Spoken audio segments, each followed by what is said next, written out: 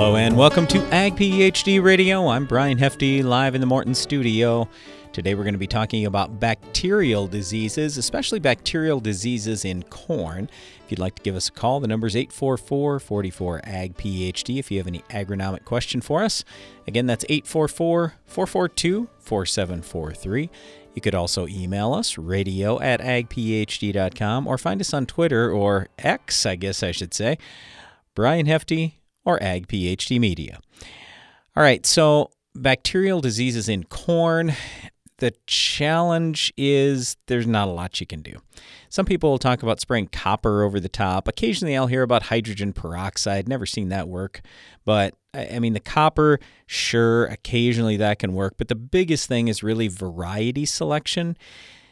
If you have better tolerance to some of these bacterial diseases, that's a good thing. So today on the show, we'll talk a little about Goss's wilt, bacterial leaf streak, and just maybe some other bacterial diseases too that may impact you on your farm in general, and especially in corn.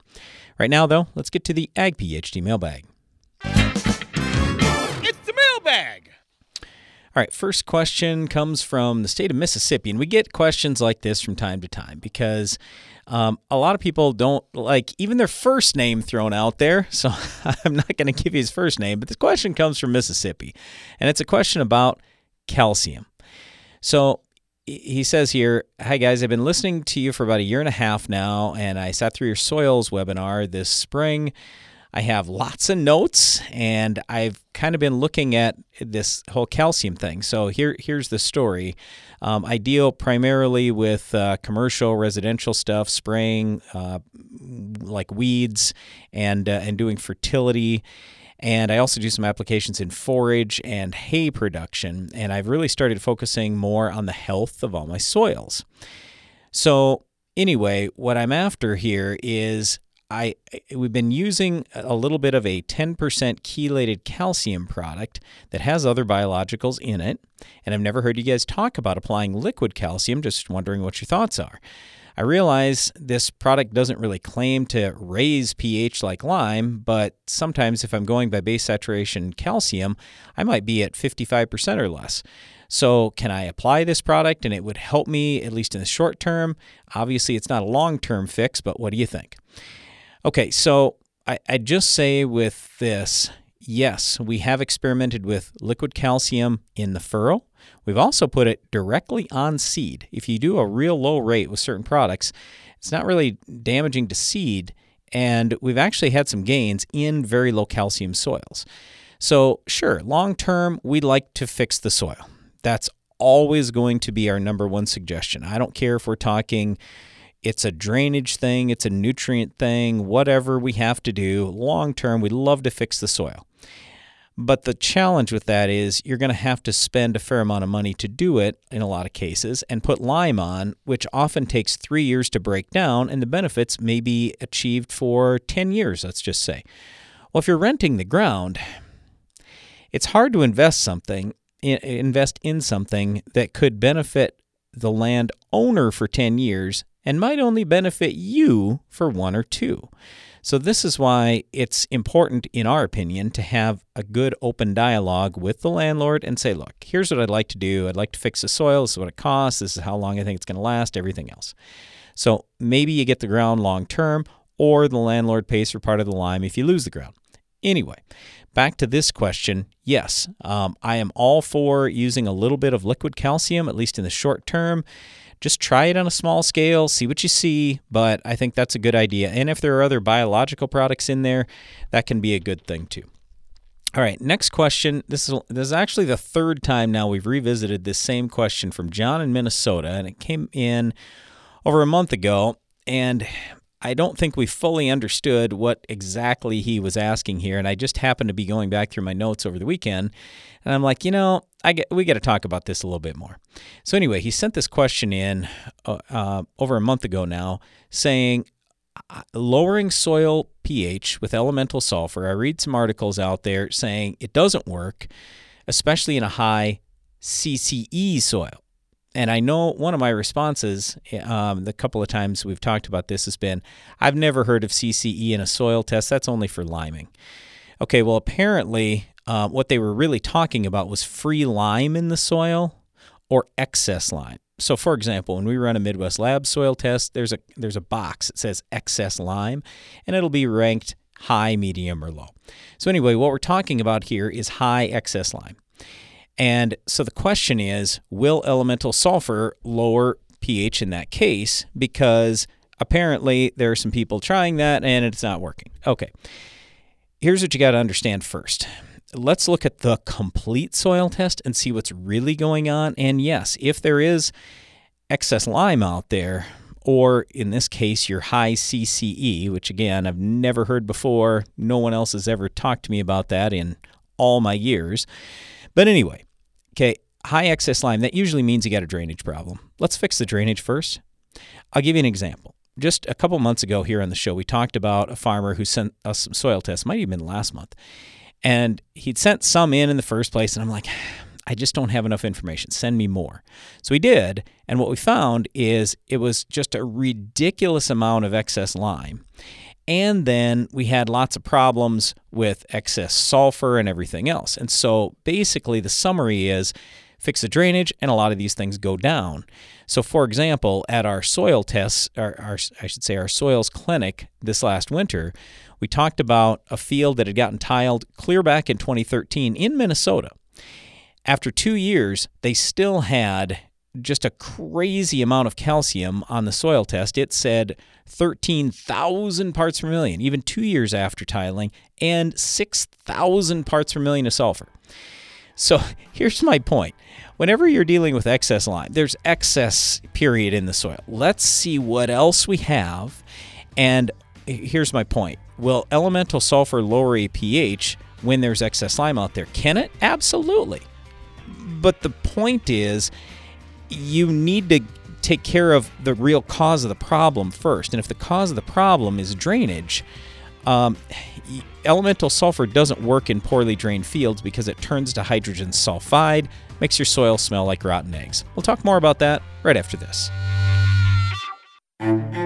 Precision crop nutrition pays. And AgroLiquid has precisely what it takes to help you succeed. The right products plus the right expertise to give you guidance based on your soils, your fields, and your goals. While our clean, seed-safe formulations and lower application rates make planter fertilizer easier than ever. AgroLiquid. Apply less. Expect more. Find a retailer at agroliquid.com.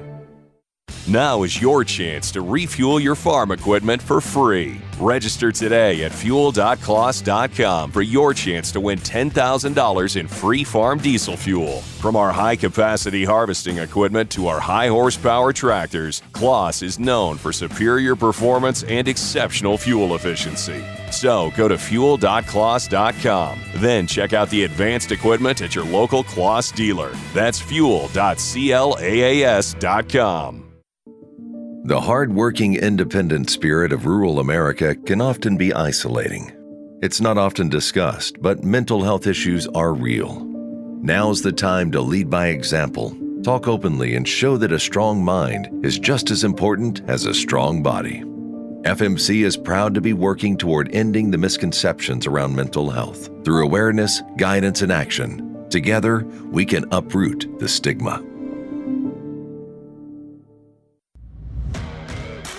When nematode pressure mounts, seed-applied Trunemco provides assurance. Growers using Trunemco are seeing a difference, from early plant vigor to improved soybean and cotton yield. Impressive results are everywhere, and we want to hear about yours. You could win $20,000 and be named a Trunemco Elite Grower. Don't delay. Contest ends October 31st. No purchase necessary. Void where prohibited. See full rules. Learn more at newfarm.com/USST.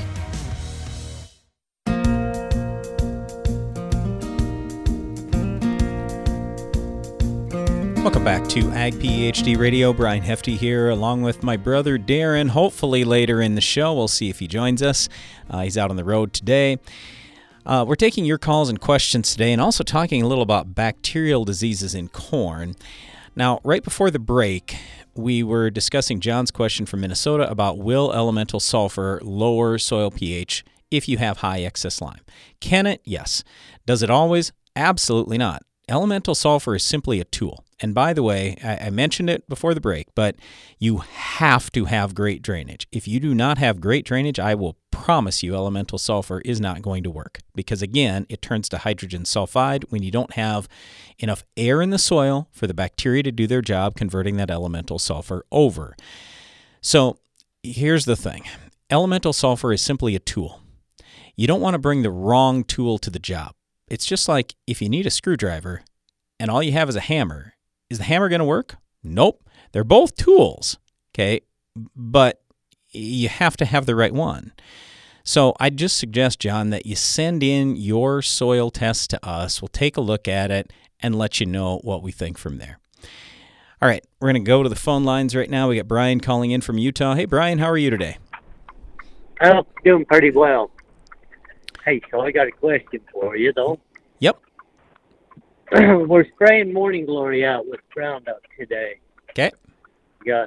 And what I'm wondering, what we're going to do with this is we're spraying it with Roundup, then we're going to just take and put 50 pounds of urea, 50 pounds of ammonium sulfate down the spinner, incorporate it with a heavy harrow, and then plant it. Got it. What I'm wondering is how long do we need to let that Morning Glory sit with the Roundup working through it before we do that? Yep, most people are usually going to tell you 2 to 3 days. So you want to let the whatever herbicide it is get in there and kill the growing point, or in this case, growing points, and then you should be in pretty good shape. Now, my one concern is Roundup is not the best on Morning Glory. There are some Morning Glory species that are tolerant, if not even resistant to Roundup. So I don't know that I've heard of that before in Utah, but in other areas that have a lot of Morning Glory, they have had some issues with that. So I'd just make sure you're not cutting the rate or anything like that, because it is kind of a tougher weed for Roundup to kill. Just about all those vine-type species, they've always been a little bit more tolerant to Roundup than some of the other broadleaf weed species we've seen. But yeah, you just wait 2 or 3 days and it'll be fine. Now, let me ask you this. Were you asking the question because you want to go out the next day, or what was your thought? We were thinking towards the end of the week, first part of next week. Oh, yeah. You're plenty good. Yep, no problem. Okay. All right. That's what my question was. Okay. Good luck out there, Brian. I appreciate it. Thanks. You bet. All right, let's go next down to the state of Iowa. We got Allison Robertson on with us. She is with Iowa State University as an extension plant pathologist, if I can get the words out today. Allison, how are you doing? Not too bad. I'm on the road, so hopefully I'm not too... You can hear me okay. Oh, yeah. Yep, we can hear you just fine. All right, so we're talking bacterial diseases in corn today. I assume that Goss's wilt and bacterial leaf streak are the two main ones that you wanted to talk about, right? Yes. All right, so the Goss's wilt has been around for quite a while. The bacterial leaf streak a little bit newer. What are you seeing more of this year in your state? Oh, so funny that I'd actually forgotten I was going to be on the call with you today, but we're just driving back from southwest Iowa, and we were in a trial down there, a fungicide trial, and we had both Goss's wilt and bacterial leaf streak in that trial. So that was kind of interesting. I would say it definitely depends on the hybrid that's being grown. So if you grow a hybrid that has some sort of susceptibility to Goss's wilt, chances are you're going to end up with Goss's wilt. And yeah, bacterial leaf streak, it kind of shows up, but compared to Goss's wilt, it's just not a very exciting disease if you're a plant pathologist. Why do you say it's not that exciting? Well, just because the leaves, if you look at Goss's wilt, I mean, we were in a couple of plots and they just looked like someone had got a torch, right? Yep. And just burnt the canopy out with Goss's wilt. And yet with bacterial leaf streak, you see those long streaks on the tissue, but they don't, the plant doesn't look like it's been torched. It's there and you can see it, and it's pretty... Okay, so basically, Allison, what you're saying is as a plant pathologist, you're not excited about it, but as a farmer, I should be more excited that I have bacterial leaf streak instead of Goss's wilt because it doesn't look so bad. How's the yield damage, though? I mean, are you seeing quite a bit of yield damage out of bacterial leaf streak, or is that also less? No, I don't think we get the yield, the decline in yield with bacterial leaf streak like we do with Goss's wilt. I mean, Goss's wilt, you can lose, 50, 60% of your yield. Bacterial leaf streak, I don't know if you even lose 10%. I mean, it would be best to check with Tamara on that, but I can't remember hearing any huge yield decreases because of bacterial leaf streak.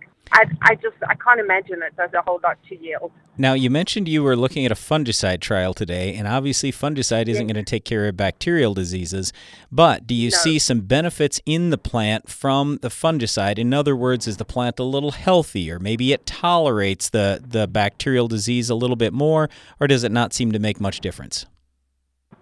Well, funny you should ask, because as we were walking the trial, I always assess my trials blindly, but we kept on wandering into plots where there was hardly any Goss's wilt and very little bacterial leaf streak. And so I did get the plot map out and started looking, and those were actually the check plots that had not been sprayed with a fungicide. Great. Yeah. So you're telling me that it may be worse when I've taken care of the fungicide, the plant's more healthy, so then the bacteria just takes over. Yes. The only thing I can come up with is that maybe when they were spraying the fungicide, that corn that we were in was pretty tall, and I don't know if they were just damaging those top leaves. Sure. And maybe there was a storm that came in, soon after that fungicide was applied, and there were all those wounds for the Goss's wilt to get in. That's the one explanation that I can come up with. But, I mean, it was, a lot of the plots we walked into where there was no Goss's wilt, they hadn't had a fungicide sprayed. So really interesting. I'll have to go back and look at the data a little bit more closely. All right, so let me ask you this. I've had a lot of questions here lately about hydrogen peroxide and then also about foliar copper. Are you seeing any advantage at all with those types of products on either of these bacterial diseases? No. And back in 10 years ago when Goss's wilt was a problem, we did try applying a couple of product. I don't think we tried hydrogen peroxide, but we did try copper, and it did not help. I think it's just not systemic enough, and it doesn't stick around in the plant long enough to protect it. So I didn't have good data from the products that I tried. Yeah. It's really a wish and a prayer when you're out there with products like that, because, I agree. I just haven't seen much either. Well, Allison, I want to thank you a lot for your time today. We really appreciate it, and thanks for the work that you're doing. And I was happy that the cell phone connection hung out there for 5 minutes for us. That was great. Yeah, so was I. So thanks for having me again, and good luck to everyone coming up with harvest. So you bet. Yeah, thanks a lot. All right, so bacterial leaf streak, Goss's wilt, two pretty tough diseases. In summary, hybrid selection is super important. And this is part of the reason why we're talking about this today, because I know there are seed dealers across the country in the United States and maybe in Canada as well, talking to farmers about, hey, which variety are you going to buy this year? If you're concerned about a bacterial disease, you want to have something that's got pretty good tolerance. Stay tuned. We'll be right back. Get uniform control in your fields with trusted, hard-working Lucento fungicide. Control the toughest diseases with a dual mode of action fungicide that consistently outperforms the competition in field trials. Lucento fungicide from FMC works overtime for lasting control to help improve crop yields. Talk about getting the job done. Visit your FMC retailer or lucento.ag.fmc.com for hard-working control in your fields. Always read and follow all label directions. When I step on someone's farm, I feel like I've already walked a mile in their shoes. I spend spring on the tractor and fall in the combine. I see the excitement in my kids' eyes on our farm, but worry if there's enough of it for all of them. I make sure everything Case IH makes meets the challenges farmers face, because I face them too. My name is Ryan, I am a farmer, and I work at Case IH. Case IH, built by farmers. Good morning and hallelujah! Watch it. My spray and pray days are over! What's with Randy? Oh, he's just amped. Wheat field heaven! Amped? Yeah, he ordered that new Battalion amped herbicide from UPL. They're calling it the new gold standard. This is the greatest day in herbicidal history! So, how can I... Get amped? Just go to battalionamp.com. It's gonna be a good year! Always read and follow label directions. Effortlessly manage your farm fertility with Verify. Verify takes yield data directly from your combine and instantly generates variable rate fertility maps based on your nutritional goals. Whether it's building soil, balancing nutrition, or maintaining fertility. And with full integration with John Deere Operations Center, Verify can send recommendations directly to application equipment, no matter the color. Join Verify today at verify.com and keep your farm moving. This season, get medieval on Rhizoctonia with the powerful protection of Excalia fungicide from Valent USA. Here to shield your sugar beets from the treachery of Rhizoctonia, Excalia delivers excellent staying power, keeping your sugar beets from being conquered. Stay one step ahead of Rhizoctonia with the powerful protection of Excalia. Ask your retailer or visit valent.com/Excalia to learn more. Always read and follow label instructions. Insects have reigned since the dawn of time, adapted to their surroundings, experienced the harshest climates and toughest challenges until now. With 2 modes of action, Ridgeback insecticide delivers one devastating outcome for soybean aphids: extinction from your fields. They may have lived through it all, but they won't survive this. End soybean aphids reign at ridgeback.corteva.us.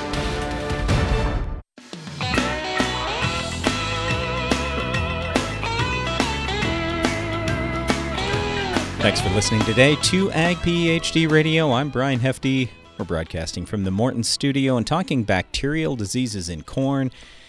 Next on, we have our friend Marty Chilvers. He is with Michigan State University as a plant pathologist. Hey, Marty, how are you today? Hey, Brian, I'm doing well. Out looking at some white mold in soybeans, unfortunately. Well, we're going to talk about bacterial diseases in corn, but since you were just out in a white mold plot in soybeans, is there anything in particular you're learning now, or anything you've learned maybe in the last couple of years that's any new and different about this tough disease? Well, I think one of the important things is just trying to keep a record of fields. So what's happened in this situation, we had a field with a known history of white mold, and the variety we used was a little bit too susceptible, so we got lit up pretty good. We were very dry, of course, in May and June, but we had plenty of rainfall in July, and that promoted those white mold mushrooms to form during flowering. So that's the situation there, and we didn't get a fungicide on it when we probably needed to, unfortunately. Yeah, and quite frankly, we have not found that just spraying one fungicide helps a whole lot when we're talking about severe sclerotinia white mold. It's usually many steps. I think I have a list of 10 things I often tell farmers to do if they're worried about white mold. But let me ask you this. Yeah. When you're talking about a field, like in your area, do you often see white mold across the whole field, or is it usually just areas in the field? It depends a little bit on the field topography. What we tend to see in these flatter fields is it can certainly be widespread across the field, still patches. When we get into more ground with topography, some hills to it, we tend to see it in the lower areas where that cool, moist air is settling. Yeah, we have a lot of rolling hills where we farm, and so that's part of the reason why I'm asking. That's what we see, and so we only spray portions of fields with a white mold fungicide. Well, when you're talking Endura, like this year it was $45 an acre. I'm not a huge fan of spending $45 across the whole field, and then if somebody says, well, you got to do it 3 times, that's a little much. But anyway, let's get to our main topic today, which was bacterial diseases in corn. So in your state of Michigan, do you have a lot of bacterial diseases in corn, and if so, which ones? We've had some things pop through, and I tell you what, I think you're going to talk to Allison a little bit later on. One of the ones I think we're concerned about is bacterial leaf blight. It's a relatively more recently recognized disease, and I would almost put money down that it's here in Michigan. We just probably haven't identified it yet. It looks a lot like grey leaf spot, but instead of being confined by the leaf veins, it sort of bleeds across the leaf veins. So that's something we should be out there watching for. We have had reported incursions of Goss's wilt in the past, but that doesn't seem to be a concern the last few years, which is really good. When we're irrigating from surface water, we tend to get a lot of bacterial stalk rot, so really be on the watch out for that. And then maybe Holcus leaf spot might be the other one that might be out there and just something for people to keep an eye on. Let's come back to the disease you mentioned, the bacterial stalk rot, from surface water. Why surface water rather than groundwater? Yeah, so surface water tends to have a higher bacterial load, and it tends to promote, you're basically putting that water down through the stalk, so you promoting any bacterial infection because you're putting that heavy sort of bacterial loaded water onto the plants. At least that seems to be the pattern here in Michigan. So whenever we have stalk rot issues come in to the diagnostic clinic, it's pretty much always because it's surface irrigated water as opposed to ground water. Interesting. So in terms of bacterial diseases in your state, you mentioned 4. Is there anything a farmer can do other than pick the right variety? I mean, are you seeing any difference in, let's say, soil fertility or drainage or, just anything? No, not really. I think again, like you said, the most important thing there is variety, resistance, perhaps residue management. Corn on corn, we're certainly going to be more likely to be at risk for a disease. Clean seed as well. Some of these diseases, like Goss's wilt, is spread through seed. I think overall we do a pretty good job of that. That I've seen some instances of seed transmission of that disease. But they're really the main things. I haven't seen anything in particular with soil type or fertility programs. I would certainly be shooting for a well-balanced fertility program, healthy plants to help fight any disease that is out there. So anything else that's popping up this year in your state in particular, outside of bacterial diseases, is there anything else as a pathologist that you're concerned about? White mold seems to be the big one in soybeans, and sticking with soybeans for a moment, there's a little bit more Phytophthora stem and root rot out there because of some of those heavy rainfall events we got, after a very dry May and June. That really just led to conditions that were ideal in those very heavy soils for root rots to take effect, and soybean sudden death syndrome. And some of those fields are just really struggling to recover from those issues, unfortunately. The tar spot front's been very quiet overall. Diseases in corn, a little bit of grey leaf spot, but generally pretty quiet this season, again, because of that very dry period for an extended couple of months there. So in terms of tar spot, have you heard any other hot spots around the United States, or is this year, let's say, less just about everywhere? Yeah. Well, for most of the acres that have experienced it in the past, I think it's generally lighter. Sounds like my colleague Darcy Talenko in northern Indiana there has some hot areas. The colleague across in Ontario, Albert Tenuta, has some pretty hot spots. I think they picked up moisture at the right time earlier in the season to get the disease going. I know a lot of people around here are scratching their heads. We've been wet the last 2 months, but we weren't wet in May and June, so things just didn't get started earlier and build through the season. So that's why we're just not seeing it here so much. The other place, Rodrigo Onofre down in Kansas, he's got some pretty hot areas of tar spot in northeastern Kansas, sort of a newer area there. So there's still pockets out there that we're hearing about. So certainly something to keep an eye on if you're out in those particular areas. Well, I would say the last 2 years, tar spot's the disease we've had the most questions about. So is there anything in particular that you would advise a farmer to do if he's kind of unfamiliar with tar spot? Yeah, we've got a great web book on the Crop Protection Network that's got a lot of information on TarSpot.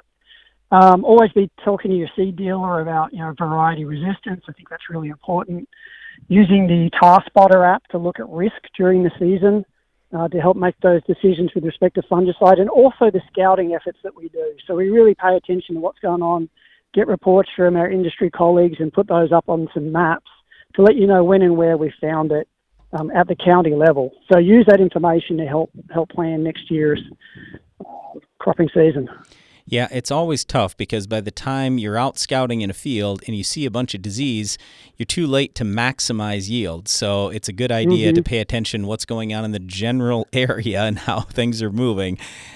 So hate to have somebody else have the problem, but if they do, you can take advantage of that and get spraying on your farm before it hits. Hey, Marty, thanks a lot for the time today. We really appreciate it, as always.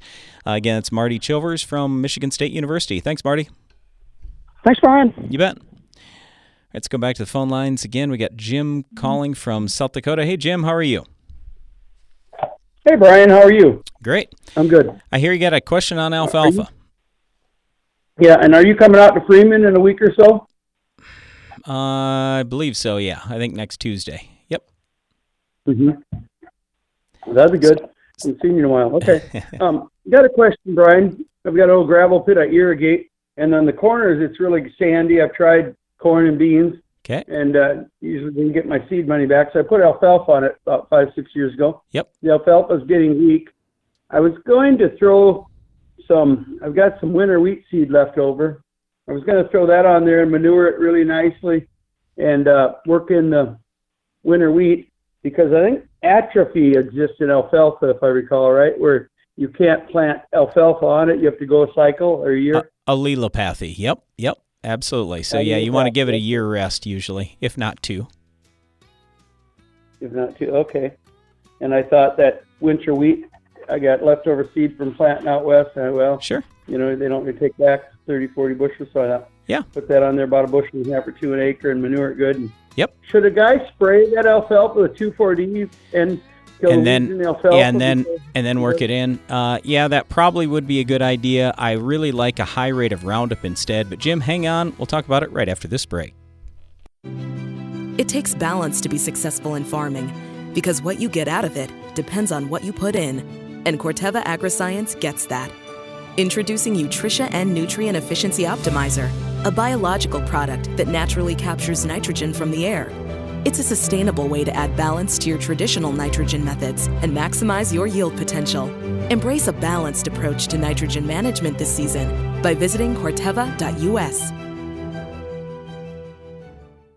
It's smart to make the right agronomic choices, and it's even smarter to get rewarded for them. With the Bayer Plus Rewards program, you earn cash back on seed, herbicides, and other eligible products. And it keeps getting smarter, because now you can earn an additional 10% bonus when you send your redemption check to your retailer. To learn more, contact your retailer today. Protect your yields and get the most from your land with Bayer Plus Rewards. Visit mybayerplus.com and see program terms and conditions for full details. Your farm data platform might let you manage your fertilizer plan by helping you set sample points, determine management zones, or create fertilizer recommendations. With Verify, you can do all that. But what Verify does that no one else can is take yield data straight from your combine, correlate this info to soil test points, and immediately generate variable rate fertilizer maps based on your nutritional goals.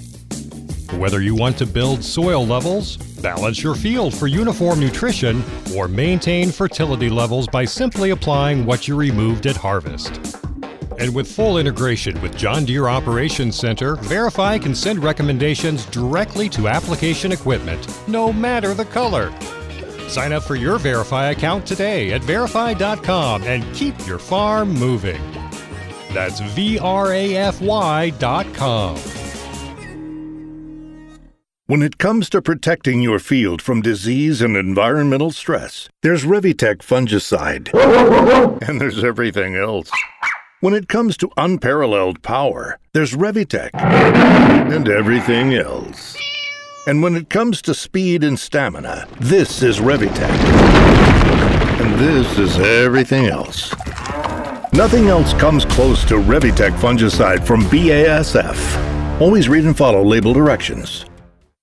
Get more durability for less downtime with Soil Warrior Strip Tillage from Environmental Tillage Systems. Improve fertilizer efficiency and reduce passes and fuel usage. Now that's ROI. Learn more about ETS at soilwarrior.com. Get an extra semi-load out of your grain bin. The End Zone from Farm Shop MFG can increase your stored beans moisture from 10 to 13%. On a 20,000 bushel bin, that's a free extra semi-load. Visit farmshopmfg.com for more.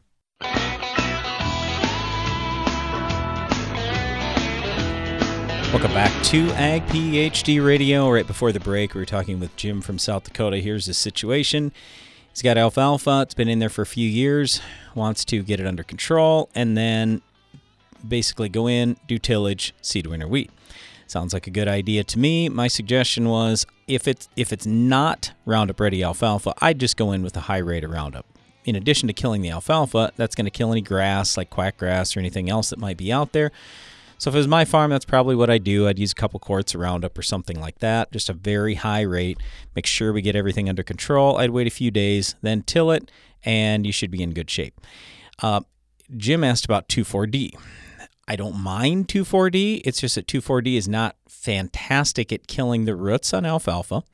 It's ironic. I was just talking to a farmer last week about how he had sprayed, I'm going to say 3 times with 2,4-D and still didn't kill the alfalfa entirely. I mean, that's kind of the way it works, but it burns it down pretty good. The other concern that we have with burning it down with 2,4-D is harm that could potentially be done to wheat. And a lot of people are going to say, well, wait a second, I thought that wheat would handle 2,4-D okay. It handles it okay, but it's still putting a little more stress on that plant early on when we're trying to get it off to a good start. Just like we'll tell you, don't use 2,4-D as a burn down in corn. We don't like 2,4-D as a burn down for wheat either. Now, I'm not saying you can't spray 2,4-D and come back a week or two later, till the ground, and everything's probably going to be okay. You probably don't have a lot of 2,4-D left, but you certainly don't want to go back out a day or 2 or 3 days later. So anyway, those are kind of my general suggestions. Jim, any other thoughts or questions there? No, thank you, Brian. You bet. See you. All right. Hopefully, God willing, Tuesday. Okay. Yep. Bye. Sounds good. Thanks, Jim. All right. Just to wrap things up on the bacterial diseases in corn discussion, the 2 main ones are Goss's wilt, and like Allison Robertson said, Goss's wilt is the worst one of the 2. And then there's bacterial leaf streak, and her comment was, I don't even know if it hurts yield 10%. So we're much more concerned, obviously, about Goss's wilt. And we've had that on our farm before. The good news, I guess, with Goss's wilt is we've had some really bad years with Goss's wilt in certain areas. So it helped all corn breeders see which varieties were good on Goss's wilt and which ones weren't. And quite frankly, there were a lot of ones that were pretty susceptible that just didn't make it in their cuts. So in other words, a lot of the varieties on the market, even if they don't tell you it's got tolerance to Goss's wilt, many do. But that's certainly something you can talk to your seed dealer about. The other big thing I'm always going to say is we want your crop to be as healthy as possible so it can tolerate anything that comes its way, whether it's weeds, insects, diseases, wind, you name it. And that means the same stuff we always talk about, having great drainage, having good levels of soil fertility, and you kind of go from there. So anyway, if you do everything else you can to make your crop great, usually then the bacterial disease isn't going to be as bad, but it can still be bad.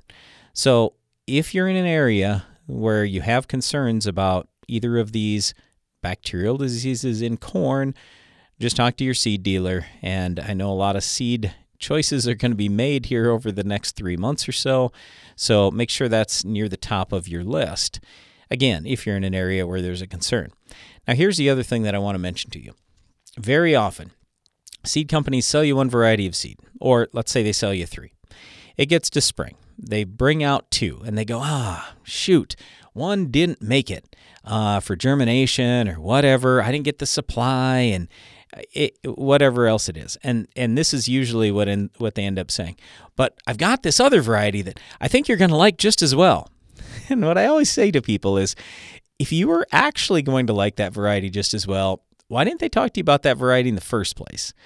But anyway, the main reason why this gets to be a concern is when it's fall or especially winter and you have lots of time to make decisions and you're thinking about stuff, you got your notes there in the past and you brought up to your seed dealer, hey, I want to make sure I have good tolerance to Goss's wilt.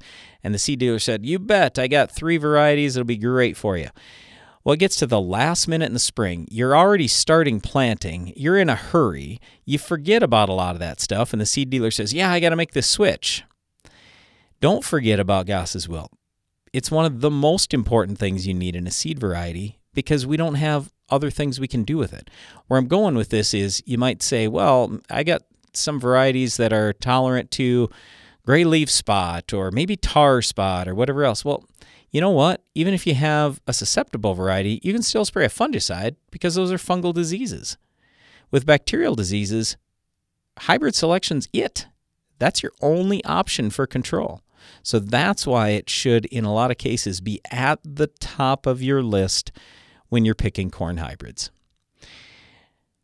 In terms of anything else with bacterial diseases, I would just say, again, we talked a little bit with Allison Robertson about let's say you want to try a little copper, or maybe it's hydrogen peroxide or something like that. We just haven't seen that those things work. So, like I say one more time, hybrid selection, that's about your only choice. All right, let's get back to the phone lines. Got John calling from Ohio. Hey, John, how are you? I'm good. How are you today? Doing great. What can we do for you? Well, in southeast Ohio, we've got quite a problem with autumn olive. And keep it off, it's okay. So in hayfields, it's not so bad. Fence rows, dips and hollers in the field. Hey, John, I'll tell you what, you're cutting out on us there. Janelle, why don't you just talk to him a little bit more, and maybe if you can, get a little more information from him in case we lose him or something, and then I'll get that question answered here in just a little bit. I'm going to get back to the Ag PhD mailbag here while we're waiting on John. This one comes in from Jared. He says, hi, guys. I live in southern Kansas. I get about 25 inches of rain annually, and I have moderately heavy soils. I'm planning on wheat this fall. What would you recommend to build the soil levels? I sent you my soil tests. So this field here lays good and drains well. If you farmed it, how would you address long-term fertility? And by the way, we went to the Ag PhD field day for the first time last month. Loved it. All right, so Jared, I looked at your soil tests. I would just say I'm missing some data that I'd like to have. So I've got some of the data I need. So we're talking 15 to 20 cation exchange capacity. So that's what we would kind of consider medium to maybe heavy soil. When I look at base saturation numbers, so like potassium, for example, we're kind of low. And a lot of times down in Kansas, many farmers have higher levels of K. And I'm not saying it's like super, super low, but you're 137 parts per million to 180. So if it's me, I'm going to be working on that for sure. With your phosphorus levels, you've got a Malic 3 reading on phosphorus, and it's in the range of 11 to 17. So the Malic 3 test is similar to the Strong Bray test, the P2 test that a lot of people will run, and that tells you what's available today and what should hopefully come available during the next growing season. Well, if you're down to 11 to 17, that's very low. So you're really low on potassium, and you're very low on phosphorus. So those are where my first dollars are probably going to go. But beyond that, I'd just say when I'm missing iron, manganese, copper, boron, some of those kind of things, I can't give you maybe necessarily the best answer because I don't have all the data. But those are the first two things that stand out to me. The other thing is one micronutrient you do have on the test is zinc. And it's at 0.7 to 0.8, so it's very low. And a lot of times what we're looking for is a 10-to-1 ratio of phosphorus to zinc. Now, yours, you can probably be a little bit less because you got a Mehlich 3 phosphorus test and a DTPA zinc test. Most of the time, we're trying to be consistent. So if we're going to run a Mehlich 3 on phosphorus, we run our Mehlich 3 also on zinc. But nevertheless, it looks like your zinc is real low. So it really depends on if... And when you ask the question, how would I address this? It does depend a little bit on if I own the ground or if I'm renting the ground. I want to make sure I got a long-term lease if I'm renting the ground because I do want to build it up. And so we're just going to go out, we're going to broadcast fertilizer, we're going to take care of it and build the whole thing up is what I'd probably do. But you could also certainly band and just make sure you're putting plenty out there in a band because your soil is running a little low on a lot of these nutrients. Stay tuned. We'll be right back. From mowing to loading or even moving snow, a John Deere compact utility tractor is ready for any task. During the C&B Summer Blowout event going on now, get yours for 0 money down and 0% interest for 84 months. This offer won't last forever, so check out your nearest C&B or learn more at DeereEquipment.com. From machine storage buildings and farm shops to dependable buildings to house your livestock, regardless of building size or use, Morton has a building for every budget. To learn how we can help you expand your farm operation, visit mortonbuildings.com. Are you ready? We got the need for seed treatment. Start your engines. Ready, set, Intego. Start your season strong with Intego Sweet Soybeans, Intego Fungicide Soybeans, and Intego Sweet Cereals OF from Valent USA. Ask your Valent rep about seed treatment solutions or visit valent.com/Intego. Always read and follow label instructions. Your farm data platform might let you manage your fertilizer plan by helping you set sample points, determine management zones, or create fertilizer recommendations. With Verify, you can do all that. But what Verify does that no one else can is take yield data straight from your combine, correlate this info to soil test points, and immediately generate variable rate fertilizer maps based on your nutritional goals. Whether you want to build soil levels, balance your field for uniform nutrition, or maintain fertility levels by simply applying what you removed at harvest. And with full integration with John Deere Operations Center, Verify can send recommendations directly to application equipment, no matter the color. Sign up for your Verify account today at verify.com and keep your farm moving. That's VRAFY.com.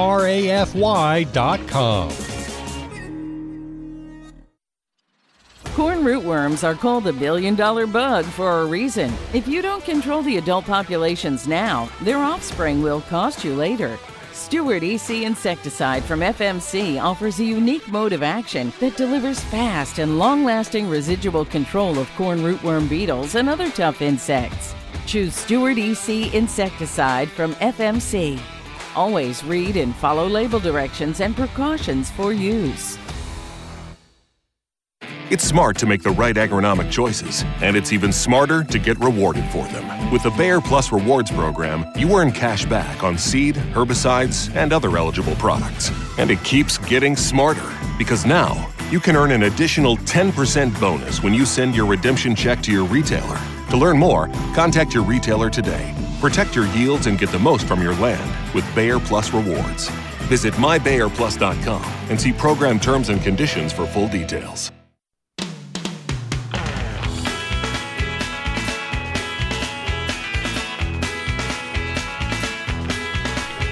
Thanks for listening to Ag PhD Radio today. I'm Brian Hefty, live in the Morton studio. We're going to get right back to the phone lines. Hopefully we got a little better connection now with John calling from Ohio about autumn olive control. So, John, I think I got most of your question. It's how do I control autumn olive, but where again do you have that autumn olive? And I think we lost him again. All right, so anyway, yeah. Okay, so let's just assume all right, so pasture is what Janelle says. So it was intermittent there with John. Apologize about that, John. Sorry, we're having some connection issues. Okay, so let's talk about this autumn olive real quick. So it's basically like a little bush, shrub, and there is a fair amount of this as you go east. I haven't had it that I know of here on our own farm, but typically when we're talking about brush species, these are some of the products that we will mention, and these are the products that we would tell you for autumn olive as well. So it's going to start usually with triclopyr. That'd be something like Remedy Ultra, Vassland, Crossbow. So usually that's pretty good, and I like that in a lot of cases because it doesn't have lots of residual. The products we used to talk more about, I would say, are Tordon especially, and then Chaparral to some degree. Now, Chaparral probably isn't the best for this particular plant, but Tordon, it's pretty good. So there are a lot of people that will just use something like Grazon, for example, but straight Tordon is usually what I run with when I've got brush species out there. The problem with that is it's going to last in the soil for years and years and years. So if you're going to plant a broadleaf crop there or right next to there, you got to be really careful about using Tordon. Tordon also will kill trees. So anyway, I'm perfectly fine spraying. Oh, and Janelle, my sister Janelle, by the way, is producing the show for us today. She just sent me a note here saying he wants to spray now. Yeah, you can absolutely spray out in your pasture. You can spray ditches. You can spray fence lines. I know I heard the word fence line when we were talking to you a little earlier. So if it's me, I'm probably going to use that Remedy Ultra type product or maybe Vassland, something like that. Now, in other situations where it's non-crop and you want to kill everything, there are people who've mixed glyphosate or Roundup together with triclopyr. That a lot of times will work well. And you can burn this thing down to some degree with 2,4-D or dicamba, but my experience trying to burn brush down with 2,4-D and dicamba, it's just not real great. I mean, maybe if you get a tremendously high rate, it'll drop the leaves off and stuff, looks like you killed it, and then it comes back eventually. So, yeah, I'm probably going triclopyr. That's what I would suggest, John, and thanks a lot for calling in today. All right.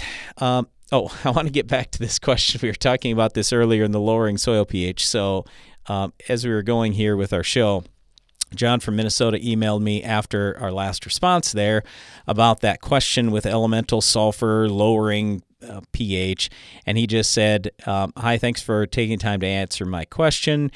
I guess we're just going to have to try some out. So we also have tried out, or we're trying on like 16 acres, a really high rate of potassium just to kind of see what happens there. And he says one other comment here, or a couple other comments. First of all, he says, we're not at 20-foot spacing, so on that good drainage thing with the sulfur, hopefully our drainage and our tile is sufficient. Yeah, John, all I can tell you is it's got to be really good drainage. You have to have air in that soil. Without air, the elemental sulfur isn't going to work. But my one big suggestion for you is send us your soil tests. I'd be more than happy to look at those, and then I can tell you whether or not I think that elemental sulfur is the right move in this particular case. Anyway, his last comment here is this. He says, I'm sure you're aware of this, but academia pushes us away from using base saturation as a means to measure soil fertility balance. As farmers, we just want to know if it's a measurement worth using or not. They say it is some old theory that has never been proven. I think many of us farmers are not sure what to think about it. Hopefully our testing will help us learn. Okay, so John, yeah, we've been testing that for 20 years now, and base saturation absolutely works. I got all kinds of data I can show you. So we've been comparing yield to soil test on thousands of grid points for the last 5 years on our farm. And I mean, we've done work with farmers all over the world, so we know the base saturation thing is real. Let's put it this way. There are ratios in soil that if you get those ratios, it doesn't have to be exact, but approximate, then we found you can maximize yield. So you hear people all the time talk about phosphorus to zinc, for example. Well, we've also found phosphorus to copper is important. And we found that magnesium to potassium is important. So in base saturation, you've got both magnesium and potassium in there. And so rather than having to look at what's your exact magnesium to potassium ratio, you can just get in the general range on the base saturation test. It's going to do you the same thing, basically. But no, base saturation is tremendously important. And again, we have all kinds of data to prove that to you. All right, next question is Alan from Nebraska. He says, we've probably got a month left of soybean growth, but soybean stem borer is starting to wipe fields out. Didn't know if it's too late to spray once we start seeing the adults again, or if it will be a waste this late in the season. All right, so Alan, whenever you see a bug that can harm your crop long term, you usually want to wipe it out. So with Dectus stem borer, which is what I assume we're talking about here, there's an adult beetle. And as soon as you see that, you got to spray. Because it doesn't take long, and they're laying eggs, and those eggs are laid inside the soybean stem, and then the worm hollows out the soybean stem. So any of those types of insects, whether we're talking about, let's say it's gall midge in soybeans, it's wheat stem sawfly in wheat, even European corn borer, once it's inside the stem, oh, you're too late. There's nothing you can do. You can't kill the worm inside there. It just doesn't work. So that's why we're always trying to kill adults. And as another example, I just say adult corn rootworm beetles. When you see them, you got to spray quickly because we just don't want them laying eggs. Once the eggs are laid, there's not a lot you can do to stop it from there. So yeah, if it's me, that's probably what I'm going to do is I'm going to spray. All right, let's see. Next one here is from Ben. He says, hi guys, I'm from Bolivia.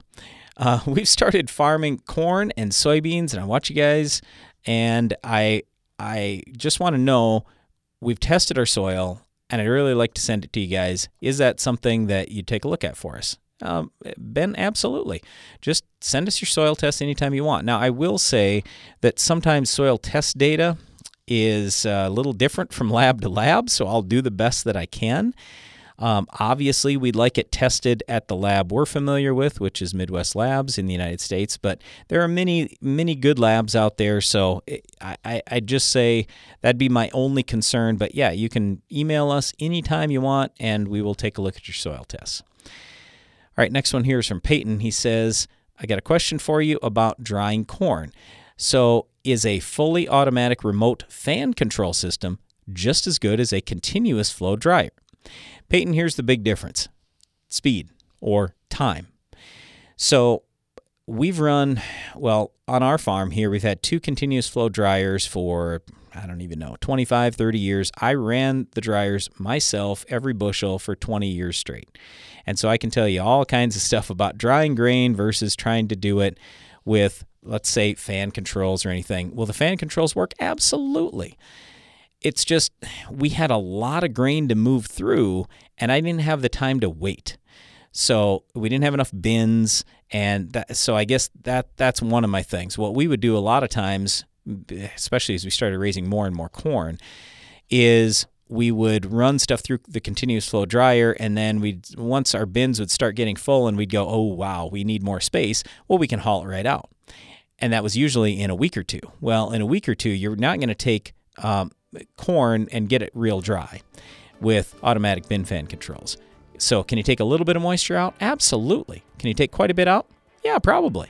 But it's just the more moisture you have to take out, the more time it's going to take. So that's really the biggest difference. But yeah, I love having automatic bin fan controls on our farm. Don't get me wrong. That's great. I love it for storage. Love it for taking a little moisture out or even adding a little moisture back. But it's certainly a little bit different than our continuous flow drying setup. All right, before we go, just wanted to say thanks to my sister Janelle, again, producing the show for us today.